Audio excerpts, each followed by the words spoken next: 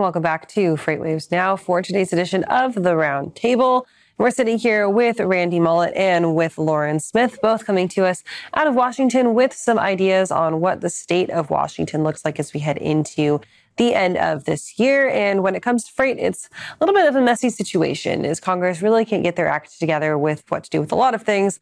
I feel like freight is kind of low on the priority list right now. So guys, thank you for joining us here to kind of wrap it up. This is the last conversation that we're going to have like this for 2023. When we reconvene in 2024, we will officially be in that true election year. So Randy, let's start with you and give me just kind of your general thoughts on where we sit headed into the end of the year. Well, I think that at the end of the year, it's going out with a bang, and we're in as crazy a position as we were at the beginning of the year.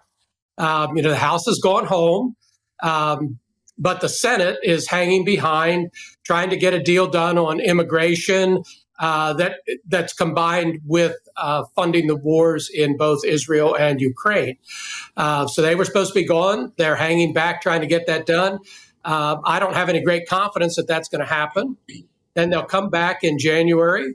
They'll start all over again on this war funding stuff and the immigration stuff, border, I should call it.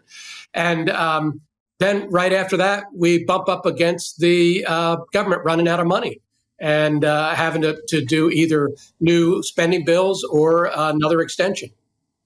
Loren, are you seeing basically that same exact thing? It's the House is gone, the Senate's still trying to get work done, but they're really just kind of out of time. Well, they're definitely out of time. I think the good news is they did get the National Defense Authorization Act resolved. So you have the defense authorization, that's done. There are some provisions there that are relevant to things like the Coast Guard and port security that we think of in terms of freight. So very important there. So I'd say a little bit of a positive note at the end of the year of what Randy notes has been a pretty crazy just nutty year on Capitol Hill in Washington. I think that the war funding issue, compromise is going nowhere. I think that Congress is not going to get a deal on border security, plus Ukraine aid, plus Israel aid, plus Taiwan is also in the mix there too. But I think that whole package is going to collapse and go nowhere. And I think that that actually may end up putting Congress in a mind to finish up the FY24 appropriations by the end of January. And so I'm somewhat optimistic there. It feels like a good egg nestled in a very, very full basket for Congress coming back after the holiday season. When it comes to freight itself, obviously, we've seen some pretty headline-making news about things coming out of Washington, but with very little forward progress on that. Obviously, at the end of November, Biden announced his supply chain resiliency plan, and that had a lot of things that wanted to be accomplished. But as we mentioned, not a lot of time to do so. We are now underneath 365 days of an election year, assuming he's going to be the Democratic frontrunner. Do we think that this is kind of an opportunity for him to maybe posture a little bit on what his plans would be for re-election? Or is there actually any meat on or any merit on that could actually get done for some of his initiatives? Loren, we'll start with you. Yeah, no, I think that the Biden administration is definitely trying to project a focus on the supply chain. And what President Biden did was sort of the next step following the FLOW initiative. Freight Logistics Optimization Works is the acronym, because in Washington we love our acronyms. And that was the original supply chain initiative from the Biden team. And now we're seeing sort of, a more muscular, let's get all of the cabinet agencies involved. Let's get the doors opened on this new Office of Multimodal Freight at the Department of Transportation. That was part of the 2021 infrastructure bill. So I think trying to sort of show that there's a real focus on the supply chain. I think that is actually geared specifically towards the election year. Although if President Biden is reelected, he may have an opportunity to do a second infrastructure bill, because I think that Congress is going to reopen the issue in 2027, regardless of who wins the presidential election, actually. So with that, any funds that have been allocated either from the infrastructure bill or from this now Supply Chain Resiliency Act, is there an opportunity? Have any of those funds actually been released? Have we started to see any progress being made? And is there an opportunity for some of them to be released as we head into 2024, Randy?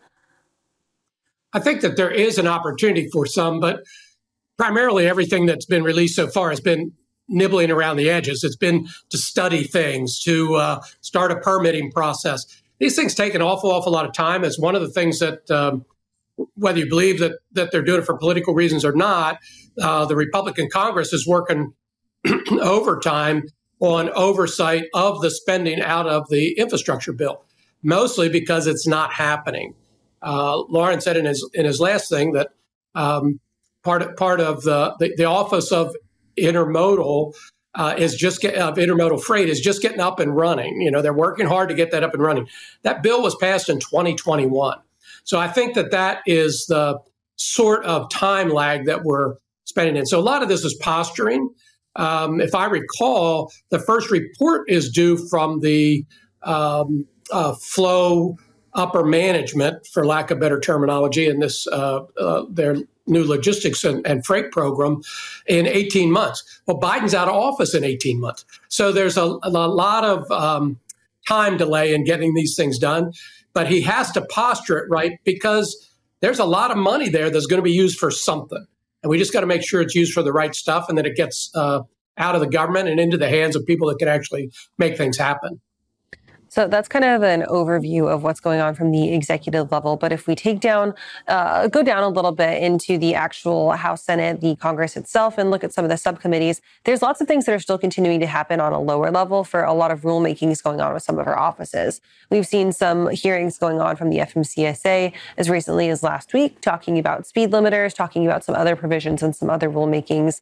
Are there any big news, or is there any big news coming out of any of these smaller agencies that we think are going to be big time issues headed into 2024, Loren? Oh, yes. I think the regulatory stories are probably the most impactful policy question when you think about the election year. So something like speed limiters, I think, is probably going nowhere if the Republicans win the White House next year. And in fact, I believe that some of these rules, like are not slated to land until after May of next year. And so that would bump up against a Congressional Review Act deadline, which would allow Congress to reverse some of those rules, which is a weedier process. But I think those regulatory stories are actually very important around the edges of freight, and particularly trucking, going into next year. Randy, what about your thoughts? Obviously, speed limiters are one thing. We've had talks about truck parking funding. We've had talks about restrictions on other types of employment applications. We've had talks about double brokering and fraud and all kinds of things pop up. What do you think has actual legs to run in 2024 as far as priorities go for Congress? So I agree entirely with Loren. It's going to shift from a congressional thing to an agency thing. The agencies smell blood in the water or are fearful that they're going to be out of a job if the administration changes. So they're going to work like crazy in the first 6 months of this year to get their agendas through.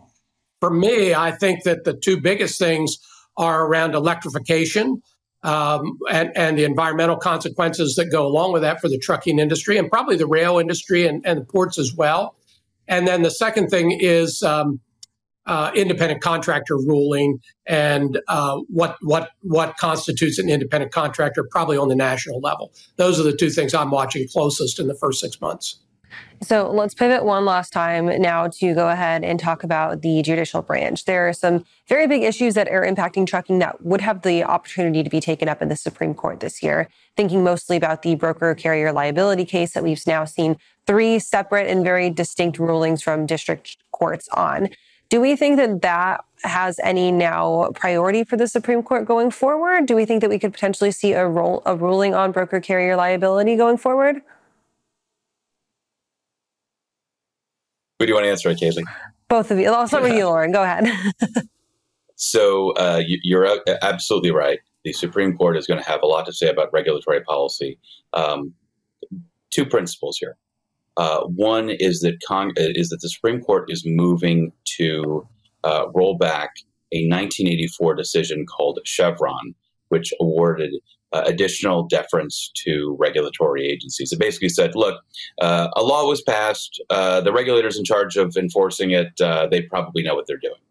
And it sort of created a high bar for someone to object or say, well, wait, the regulator is not doing the correct cost benefit analysis or is stretching the language in the statute. And so because of that the Supreme Court, again, is going to trim that level of deference that's awarded to regulatory agencies. Probably not do away with it completely, but probably trim it back in some notable way. And so that's going to affect a lot of regulatory actions and probably a lot of the more sweeping ones. And Randy correctly flags the environmental issue. I mean, that's really the number one issue, I think, across the freight industry. But when you think about the broker-dealer question, the second principle I'd look at with respect to the Supreme Court is, which side is the little guy on? Whether it's sort of everyone's sort of focused on the liberal versus conservative, war in the Supreme Court. But generally speaking, when there's a side of the issue that's sort of more like here's the little guy's getting stepped on in some way, that's where the Supreme Court ultimately oftentimes will tilt again, irrespective of left versus right. Sort of saying if you have a small business that's being unfairly punished by a bureaucracy, or if it's an individual worker that's being mistreated by a larger entity, that's where the Supreme Court usually comes down. And so I think that would be my yardstick for sort of trying to guess at that one. Randy, really quickly, anything to add on that one? No, but I think that Loren's particularly right in that if that Chevron decision is overturned, that changes the way regulatory agencies have to think about everything that they do from a legal perspective. It's going to be interesting to see what takes precedent and what actually matters headed into our 2024 legislative year. Guys, thank you so much for joining us. Happy holidays, and we'll talk to you guys next year. Thank you, Kaylee. Thanks so much, Kaylee. Bye-bye. All right, we're going to go ahead and take a quick break. We'll be back to wrap up today's episode of FreightWaves Now right after this.